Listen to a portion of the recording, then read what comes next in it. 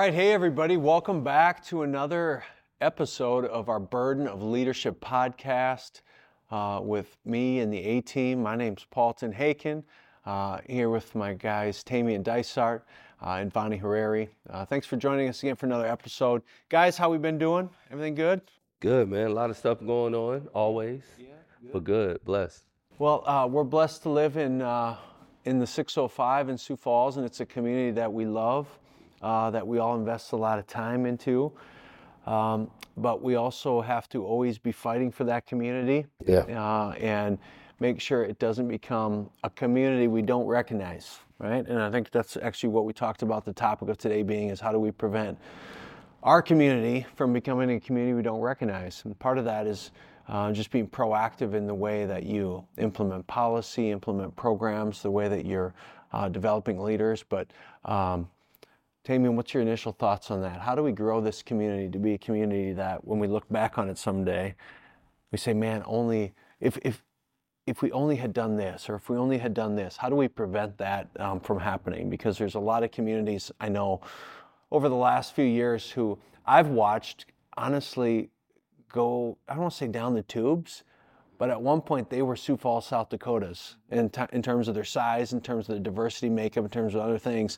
And I think they'd like some do-overs. Yeah. And we're lucky in that we're at this point right now where we're at this critical juncture where we have the ability to make the change and do the things and implement the policies that prevent us from getting too far off the rails one way or the other. So what are your thoughts on that?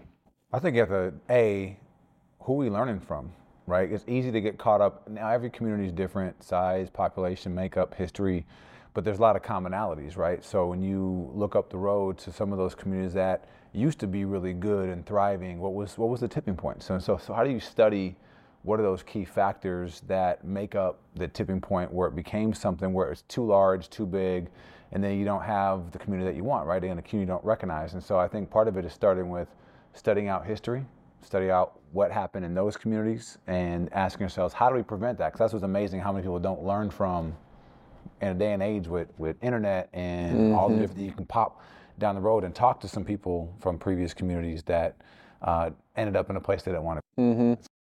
Do you have in your mind an aspiration? I mean, we're 210,000 people in Sioux Falls, 270, 280 in the MSA. So do you have an aspirational community or city in that 500 to 1 million, range that you've visited? Like, this is a great city. How have they done this? How have they kept it together? And I'll start. For me, a community that I've always loved, I've visited there several times, is I love Oklahoma City. And I don't pretend to know their policies or where they're at with, school-age poverty rates and all these other things, but they've invested a lot of money in kids and in their education system, and they have a local option sales tax program that's just, Oklahoma City used to be a dive. Right. And back in the 90s, they had a chance to get, I think it was like the FedEx HQ or something like that, and they lost the bid. And they put in all these incentives out on the table and everything, and they asked the site selectors, like, what could we have done differently to win this business, to get this company here? And they said, listen, you guys did everything right. We just couldn't picture having our employees have to live in Oklahoma City. Which, gut punch, man. Like, I mean, that's Great, low. but So someone says that about your city, you're like, okay, we got some work to do. So they implemented, it's called the MAPS program. It stands for Metro Area Projects. And what that is they lobbied their state legislature to allow them to implement a voter-approved 1-cent sales tax. So not to get too political and too nerdy, but we talk about how do you keep a community evolving. It takes money. Programs take money. Schools take money. So what happens is every 4 or 5 years, Oklahoma City will bring forward a set of 4 or 5 initiatives. They'll say, we need a new high school, and that's $200 million. We need a new baseball stadium, that's $100 million. We need to expand our homeless shelter, that's $50 million. And we need to do this new infrastructure bridge project, which is another $50 million. Let's say that's $500 million. They then take that package to the voters and they say, do you like this package? And you don't vote on individual things, you're voting on the totality of the package. And they say, yeah, I would like it. And they either vote up or down. If they vote yes, they put on a 1 cent sales tax that funds those projects in their totality, and they pay cash for all these things. And as soon as they get them all paid for, the tax expires and they bring together a new package. And like their last maps was Maps for Kids. It was all kid-focused initiatives. Yes. Yeah. So I share that example to go back to my question about, do you have an aspirational community? Mine is Oklahoma City, because I love some of the progressive stuff they've done like that to keep their city moving forward. For me personally, I don't know enough depths, because again, I think some of the any community is only as good as its weakest links. So in visiting it, like we're big. You see the good foodies. stuff. We see the good stuff. He finds the best places to eat. You see the cool stuff, and again, the day-to-day being in this community, right? You know that the impediments of homelessness, or how you're dealing with crime or recidivism, or all these different things, like those are the makeups that you're only as good as your weakest links. So without knowing those weakest links, that's a big part. So how about you? What's your sense on that? It's the same thing. I think about, my ideal city is, Sioux Falls 10 years from now. That's how I try to think about it. I really try to keep my mind in that place, because again, we go to places and we enjoy it to a degree. But even when I go, and this is why I'm not envious of other places, when I go to visit my friends, whatever the cool thing is, whatever the thing that happens in the core of the downtown or that restaurant or whatever, they almost never go unless I come, because it's a hassle. The traffic, the parking, the blah, blah, blah, blah, blah. So I enjoy those things that they say they live there for as much as they do, and I don't live there. And so that's why I kind of put that to the side. And then for me, when we talk about this idea of a city that we recognize, recognition is akin to familiarity. Most people only recognize what they have seen. And most people have only seen what they've actually come into contact with, which is why I think it's so important that you have to have a vision as a community, because you could be familiar with it because you've seen it, but that doesn't mean you have to be drawn from the past all of the time. And so if your community doesn't have a vision, it's never going to want to go do that. It's never seen it before. It's unfamiliar. You know what I mean? Except for when we've been talking about an environment, we've been visioning an environment of where we could go. The other piece of it for me is that harmony is akin to homogeny, right? So most communities are harmonious when everybody thinks the same, feels the same, has the same religion, comes from the same place, eats the same food. Like if you're in Northwest Iowa and you're Dutch, you're gonna get along fine. You know what I mean? If that's not the case, you might find it more challenging. So now we're at a place where as things become more diverse, experience diverge, people's political spaces that diverge, all of those type of things diverge, it gets more challenging, which is why I always tell people, we're not special, we're early. We give ourselves way too much credit, right? Everybody's been thinking the same, feeling the same, flowing the same. When you add a couple 100 more thousand people here for some different expectations and want some different things and all that, it's gonna get weird. It's gonna get weird. That's just the nature of it. And if you don't build those fabrics or the fibers within the fabric of community, which is conversation, challenge, all those type of things, that stuff is going to rear its head. You're not going to have the cachet as a community to be able to tackle those things if everything is garage up and garage down. So you talked about in that was good stuff. You talked about having a vision for a community. Yeah. Like, what would you guys say is the vision for Sioux Falls? If you said, are we a visionary community? Yes or no? And if we are, like, what is the 10-year vision? Because I kind of know how I would answer that. Yeah. And I'm curious how you guys would answer that, because Kick it off. Give me your 2 cents on it first. What I'm trying to do in the office is build a community that in 10 years is one of the best communities in the. Because I think it off. Yeah. Because I believe that if a city is good for kids, it's good for everyone. Because if kids are doing good, that means they got enough to eat at school, the schools are good, the transportation's good that they can get to school, they're staying out of trouble, and they're doing the right things after school, so youth crime is down, and that just dovetails, and there's child care access is not a problem. I mean, if you take all the barriers and all the obstacles away for kids, you got a great community on a lot of levels. So a lot of times when I'm making decisions, I'm looking at it through this lens of kids and families. Like, is this good for kids and families? If it is, I want to do it. So aspirationally, I want to be known as a city that's like, man, if you want to raise a family and have a place that's good for your kids, you go to Sioux Falls, South Dakota, because it's the best city in the country for kids. Yeah. My vision being obviously evident by the work that we do is really focusing on those underserved populations, right? Again, the community, in my opinion, is only as good as its weakest link, or the underserved population. So when you look at, again, I say we can make all these lists of best places to live where it's easy. Like we're a thriving community in a lot of ways, very well-off businesses, individuals, and so we are doing really well in a lot of ways. Now, again, the city was constructed that way. I think there's a lot of things that feed to that narrative.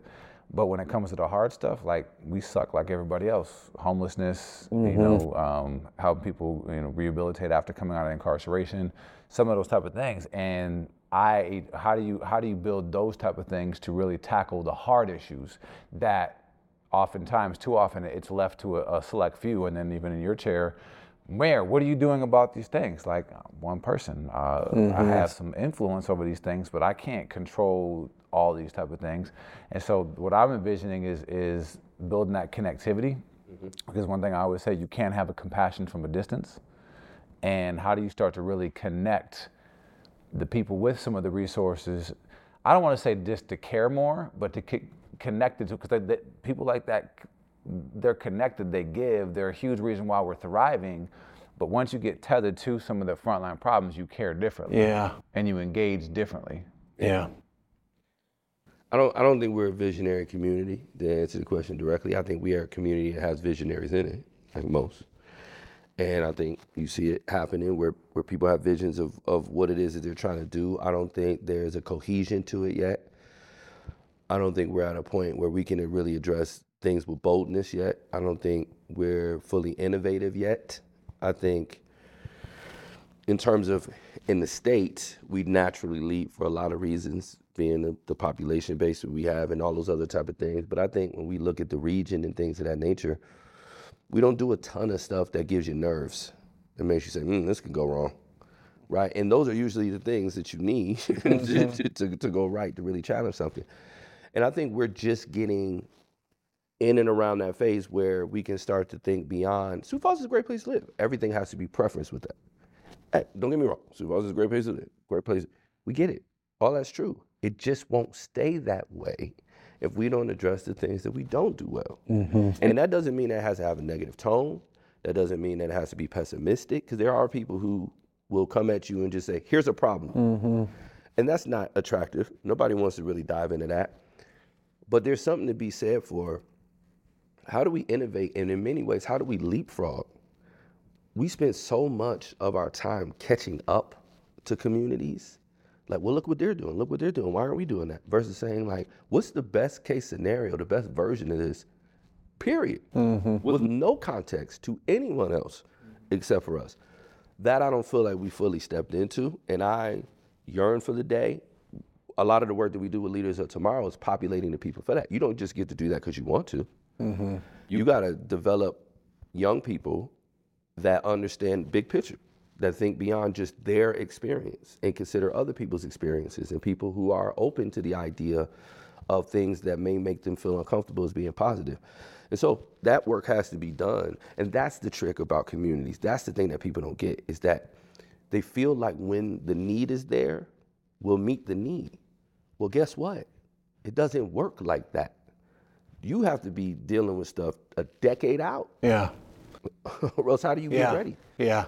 Yeah, there's even things in Sioux Falls today that we're having to play catch up on stuff, that I'm like, man, I wish we had tackled some of this stuff a lot earlier. And honestly, one of the things that we've talked about before, not only in this podcast, but we talk about all the time, is embracing, our first and second generation immigrant youth. Yeah. That there's a tsunami of diversity that's coming up right now in our school system. And I just feel like our community has not done a super great job in recognizing that and creating the opportunities for all those kids that are now emerging from that high school layer, and that they're looking to stay in the workforce here and stay in Sioux Falls. And so to the title of the podcast, this episode being a community you don't recognize, 10 years from now, this will be a workforce that people 20 years ago won't recognize. 100%. And so I think the challenge with that, and you say we got visionaries, but we don't have a vision.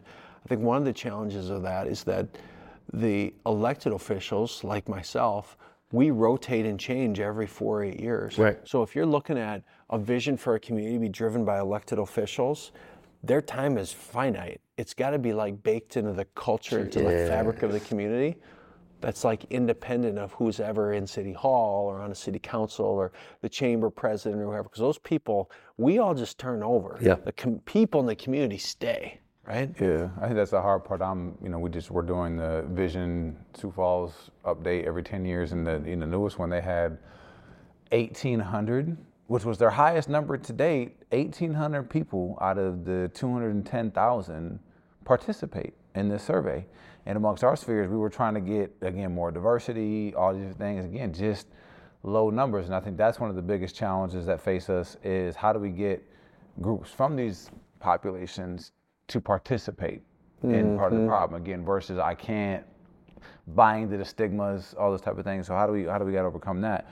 But as you look at the horizon of this, what's one thing that concerns you about what we're potentially becoming that could make us a community that we don't recognize in a way we don't? What's something that keeps you up at night? I mean, couple things that keep me up at night. One is an area that you guys are heavily involved in, and that's justice reform and dealing with people that are in the justice system and then coming out of the justice system and not having opportunities to be successful, so they fall right back into the trap that got them there. I think this community and the state has done a very poor job at rehabilitation of people who have been impacted by our criminal justice system. Yeah. And so thinking that all of a sudden a light bulb's just going to go off in a guy's mind and say, you know what, I'm done being a criminal, without providing him or her any resources is silly. Right. So that's one thing that makes me nervous and keeps me up at night. The second is the lack of real strong programming and focus we're putting on youth in the 4th to 10th grade kind of age bracket there. Like that's a critical time for kids. And if we don't give them good role models, give them good after school activities, make sure they're properly resourced to do their schooling correctly and everything, those kids are going to be challenges when they become 18, 19, 20-year-olds. So those are two things that just, I think, have the potential to turn us into a community we don't recognize, because no guy who commits a homicide at 21 planned to do that when he was 13. It's like, so what happened from 13 to 21 that led him to do that? And that's if they stay. And that's if they stay. That's if they stay. Right. And that's especially when you have the data. Like the data, I was talking to some folks in the school district, like they can see from coming into middle school, you can see all the behaviors. And again, to your point, there's just a lack of, like, we can see it on paper. The odds of by 7th grade, when you're having truancy issues, the likelihood of you going to prison is like 90%. Mm-hmm. But where's the resources to help tie that? But then that 7th grader turns into an adult at some point, and now you should know better. You should just X, Y, Z. Based off of what? Yeah. Well, for me, and that's a prime example of the thinking, right? What I'm really challenged by, and even the conversations we have on this podcast, I'm excited about just getting into some of those things that just don't get intellectualized or communicated in like a real intelligent way. And that's the thing that always scares me, is the way that we have these conversations are in tropes and one-liners. You do the crime, you do the time. That is great for a bumper sticker. It is not policy. It doesn't consider the nuances. It doesn't consider the dissonance that has to happen when you have to choose between an undesirable option and a more undesirable option. That the best option don't always feel good. Mm-hmm. And so when we think about, let's just take, our public policy on justice and things of that nature, we have a revenge policy, not a rehabilitation policy. You know what I mean? We don't think of justice as what you do for the victim. We think of justice as what you do to the offender. And then we don't think about the circumstances of the offender, because if we had to think about the circumstances, we think we're providing people excuses for their behavior versus understanding the dynamics of a person's behavior. Mm-hmm. And when you don't evaluate why a person did a thing, the habits that went into it, the thought process that went into it, the social constructs that went into it, then you're guaranteeing that you're not going to create any policy that affects those things. And if you don't affect those things, I never thought I would be quoting Papa John's in this case, but better ingredients, better means, right? So if you're not affecting the stuff that's going in it, you're going to have something flawed coming out of it. Even right now, as we talk about the potential of having a prison being added to our community, right? There's a lot of logics to that don't make sense, and it's a touch point for people. And there's two things I get engaged by that. One is we probably do need a new prison, not because we want to have more beds or more prison spaces, but we need to rethink what prison is. How we're rehabilitating and treating people. Totally. The whole nine, the whole shebang of that thing. We need to think about whatever. Why in the world? It's like classrooms. Why in the world would I be teaching you in this environment when this is the last time you'll be in it? What sense does that make? You're never going to sit in a row with people like this again and work. We put a person in this situation and then we say, boom, now I'm going to take you and I want you to be successful in this situation. From an educational perspective, that makes zero sense whatsoever. But we're committed to it because we don't want them living too good when we're supposed to be punishing them. Well, okay, if 80% of these folks are going to get out, what sense does that make? And so it's those type of things. We just don't have those conversations in a really robust, thoughtful way. It's just kind of one-liners and just kind of rhetoric. You know, in our community, for those who are listening who aren't familiar with what's going on in South Dakota, there's dollars that are likely going to be appropriate to build a new state men's and women's prison. The current men's prison is located here in Sioux Falls, South Dakota. It was built in, I think, 1890. 1890. Still being used in the same way it was in 1890. But in the meantime, there's also been very few rehabilitation services and programming that have been added to that place as well. Right. So if we build this new facility, which looks like it's going to happen, we have a chance to also have the facility built and constructed and designed in a way that can deliver the right services to those men, and I say men because it's a men's prison in Sioux Falls, those men who not only need the rehabilitation but want it. Now, I've also seen guys that they don't want to get better. Yeah. Not everyone is rehabilitatable. For sure. You know, there are people who they're stuck and they don't want to get unstuck. You can only help people who want to be helped, right, and who want to get better, and a lot of them do. But even that's linear. Like that might be today, it may be different 2 years. And he may change his mind. Right. And exactly. And that's what I'm hoping this new facility that the state is looking at, not to get too far down policy. Right. When we talk about a community we don't recognize, a lot of times communities that we look at, they're like, man, what happened there? There's oftentimes a crime aspect to it. It's like, what happened? That thing went so off the rails with crime there. Like what policies changed? What facilities did they not invest in or did invest in the wrong way? How did they not invest in their youth? You know, and make sure that the kids were being taken care of. So, and all the interconnectivity, like again, all got connected. That prison there, you got homelessness that goes up because people get out and they have to stay here because they're on probation, and just all the things that people don't think about. Like there's the interconnectivity going back to, you can trace it back to at an early stage, and what's our preventative measures, right? I was at, I think Alabama are really investing, as a state, investing into pre-K. I think I saw that video that they were talking about. Again, blows my mind. All the data says if pre-kindergarten, you don't get kids up to here, like it's alarming. The numbers, what happens. So when you know that, again, why aren't we doing what it's costing us here, especially the fact that, again, what does it cost to house a prisoner?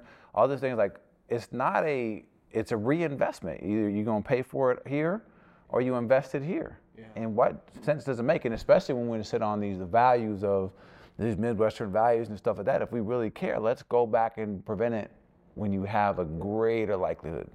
I don't want to, we don't have to stay in prison the whole time, but the reason why this is one of the prominent thoughts for me is because when you think about Midwestern principles, and particularly conservative principles, let's just say that that's the preeminent principle set right now.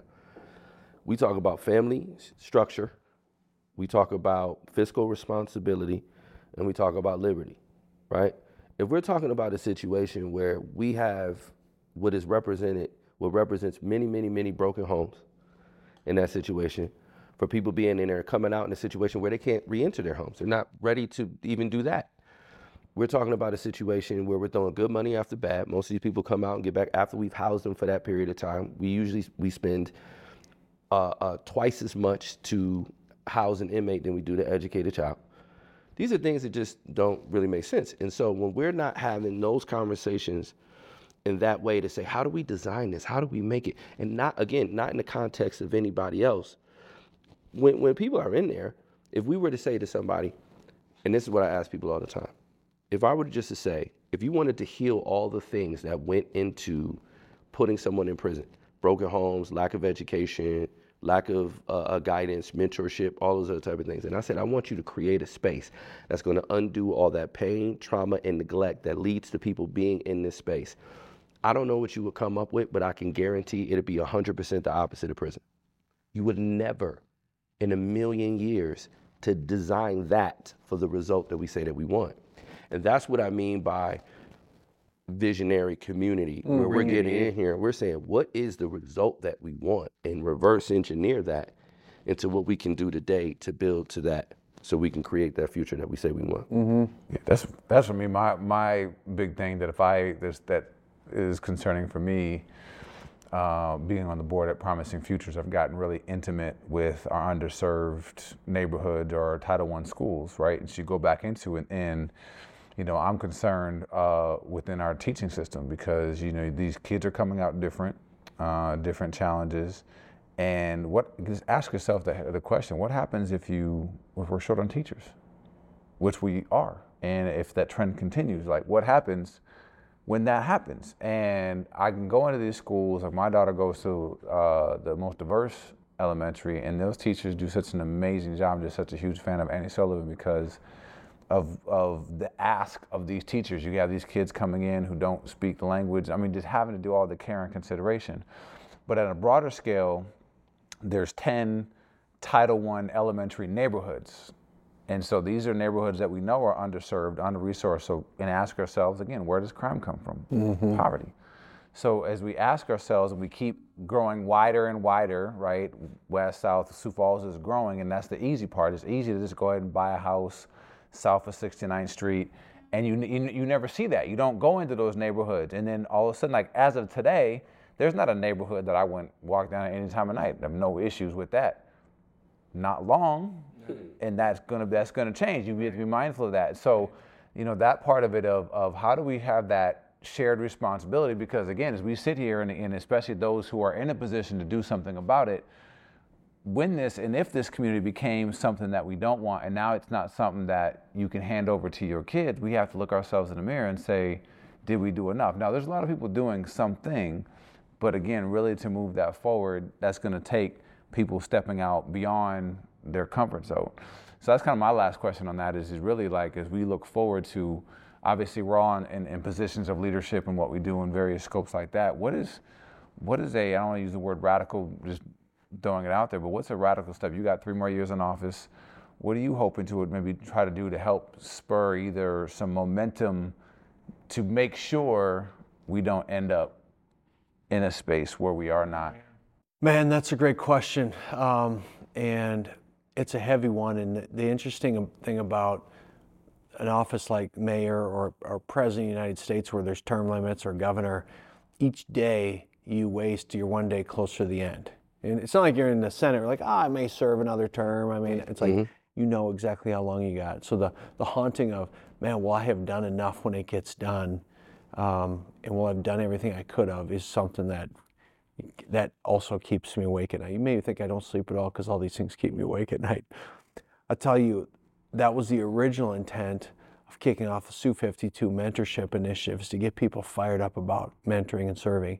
Because you said something a few minutes ago about compassion in distance. I forget what. You can't have compassion from a distance. You can't have compassion from a distance. So I can feel bad for some of those kids who don't have a father figure in their life, who are going to a Title I school. But until I actually go in that school and talk with that kid and mentor him or her and get to know him, it's going to be hard for me to want to make change.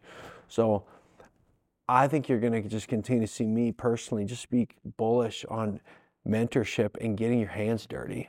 And we're a pretty philanthropic city from a financial standpoint, but I need a lot more people just to get their hands dirty and to not judge from a distance, but actually get involved. And you know, Vonnie's been up there with me before. I mean, I'm going up to the penitentiary again in 2 weeks to, you know, see some guys up there, just because like I got to get close to the source, hear from the challenges, see the environment they're living in, because only then can I have compassion on the outside with felon-friendly housing that we need and job rehabilitation programs and this other stuff. Like, but for going in there and seeing the plight of some of these guys that are eventually going to be out, I couldn't be making the policies and doing the things and advocating for stuff that I know needs to be done. So probably a good topic. I mean, we're talking about, you know, crime and public safety and things, probably a whole nother topic we'll have at some point, but I think the bottom line, we talk about how do you create a community that you will still recognize in the future. Not to get too simple, but it's just it's a we thing. It's not elected officials' responsibility solely. It's our responsibility, but it's the community's responsibility to do that. And we see more people to put their hands up and say, hey, I'm willing to dive in and serve in this way or that way. Yeah. So, Your thing. For me, it is, I think technically, just right now there's a bunch of stuff into it, but it's like a community camp type situation. I personally think 2 hours every day for every child that's in school should be towards developing, understanding, analyzing, and planning a community. 2 hours every day. Civics without the context of why that stuff is important to what it pertains today is not terribly useful. A large portion of what people are learning is retention-based knowledge, and anything based on memory, I just think has less importance because we have supercomputers in our pockets. We can access all of those different type of things. For me, it is how a person thinks. It is how a person approaches problems. It is how they articulate, communicate, and receive communication on issues, how they vision, how they think about their community, the elements of it, how they can be educated on all the time. By the time you graduate high school, the community that you're in, you should know how all of it works. You should have met most of the department heads of most of the major areas. You should have a general idea of how it is funded, how it is paid for, how it is processed, and you should have had participated in some way in the designing of that thing. Some type of visual, some type of component, some type of input where you expect for somebody to come get your input and you're expected to give your input in a thoughtful way. How do you actually communicate in a way that a person can actually receive what you're saying? Those are skills that we don't teach, and those are the most important skills that people need. And I like to see an adult version. I like to see us take our event centers and those type of things, and a couple times a year, book those things out for a couple days, invite thousands of people to come and be a part of designing this thing, inputting into this thing, and kind of creating what this thing is. I don't know any other way that we can create that without getting people back to the idea of civitas. You don't just get to want things. You're not a consumer, you're a citizen. You got to do stuff, participate, and we have to work to make sure people are knowledgeable and have the skill set to be able to do that effectively. Yeah. Mine would be go back to the neighborhoods. So obviously we launched the Sioux Falls Neighborhood Soccer League, which was a starting point. Like that was just a seedling in that, because you go back to these underserved neighborhoods, there's layers to that, right? There's people that live in that neighborhood. We've lost that connectivity of Miss Johnson up the street, and that respect and that connection, right? So in this model, we're an empowerment model, a neighborhood empowerment model. How do we empower them? Because we're not just showing up and giving them, we're showing them a path. Our philanthropic mantra is building a ladder of success for those who are willing to climb it. Can we start to pour in financial literacy classes and they're free? Can you start to show them pathways to home ownership? Can you start to give them leadership development, those type of things? Could you start to, again, I'm super excited about the superintendent we have, because for the first time in my lifetime, it seems like there's a collaborative effort collectively versus this is ours. In that, now you have, what happens if you can start to invite in retired Miss Johnson and James to come volunteer in their neighborhood? Now, when there's a connectivity of that third grader and Miss Johnson, when he becomes a teenager, he's not gonna go mess up our lawn and do the various things. There's a connectivity. I think we can start to create these micro communities back from within the communities off the backside of neighborhood soccer, where there's a connectivity. We're building, picnics and block parties and those type of things, building that sense of pride in areas. They may not have the finances and all that type of stuff, but a neighborhood empowerment model, I think, will help ensure that we land the plane well. So, good stuff. Good stuff. Well, of course, we are choosing to wrap the conversation right now. That doesn't mean you have to. So get into those comments and talk. Make sure you do so kindly, thoughtfully, compassionately, and respectfully. Seek first to understand, then be understood. And then make sure you like and subscribe so you get all of this information ASAP. And then share it so people can be a part of the conversation as well. Until next time, Burden of Leadership.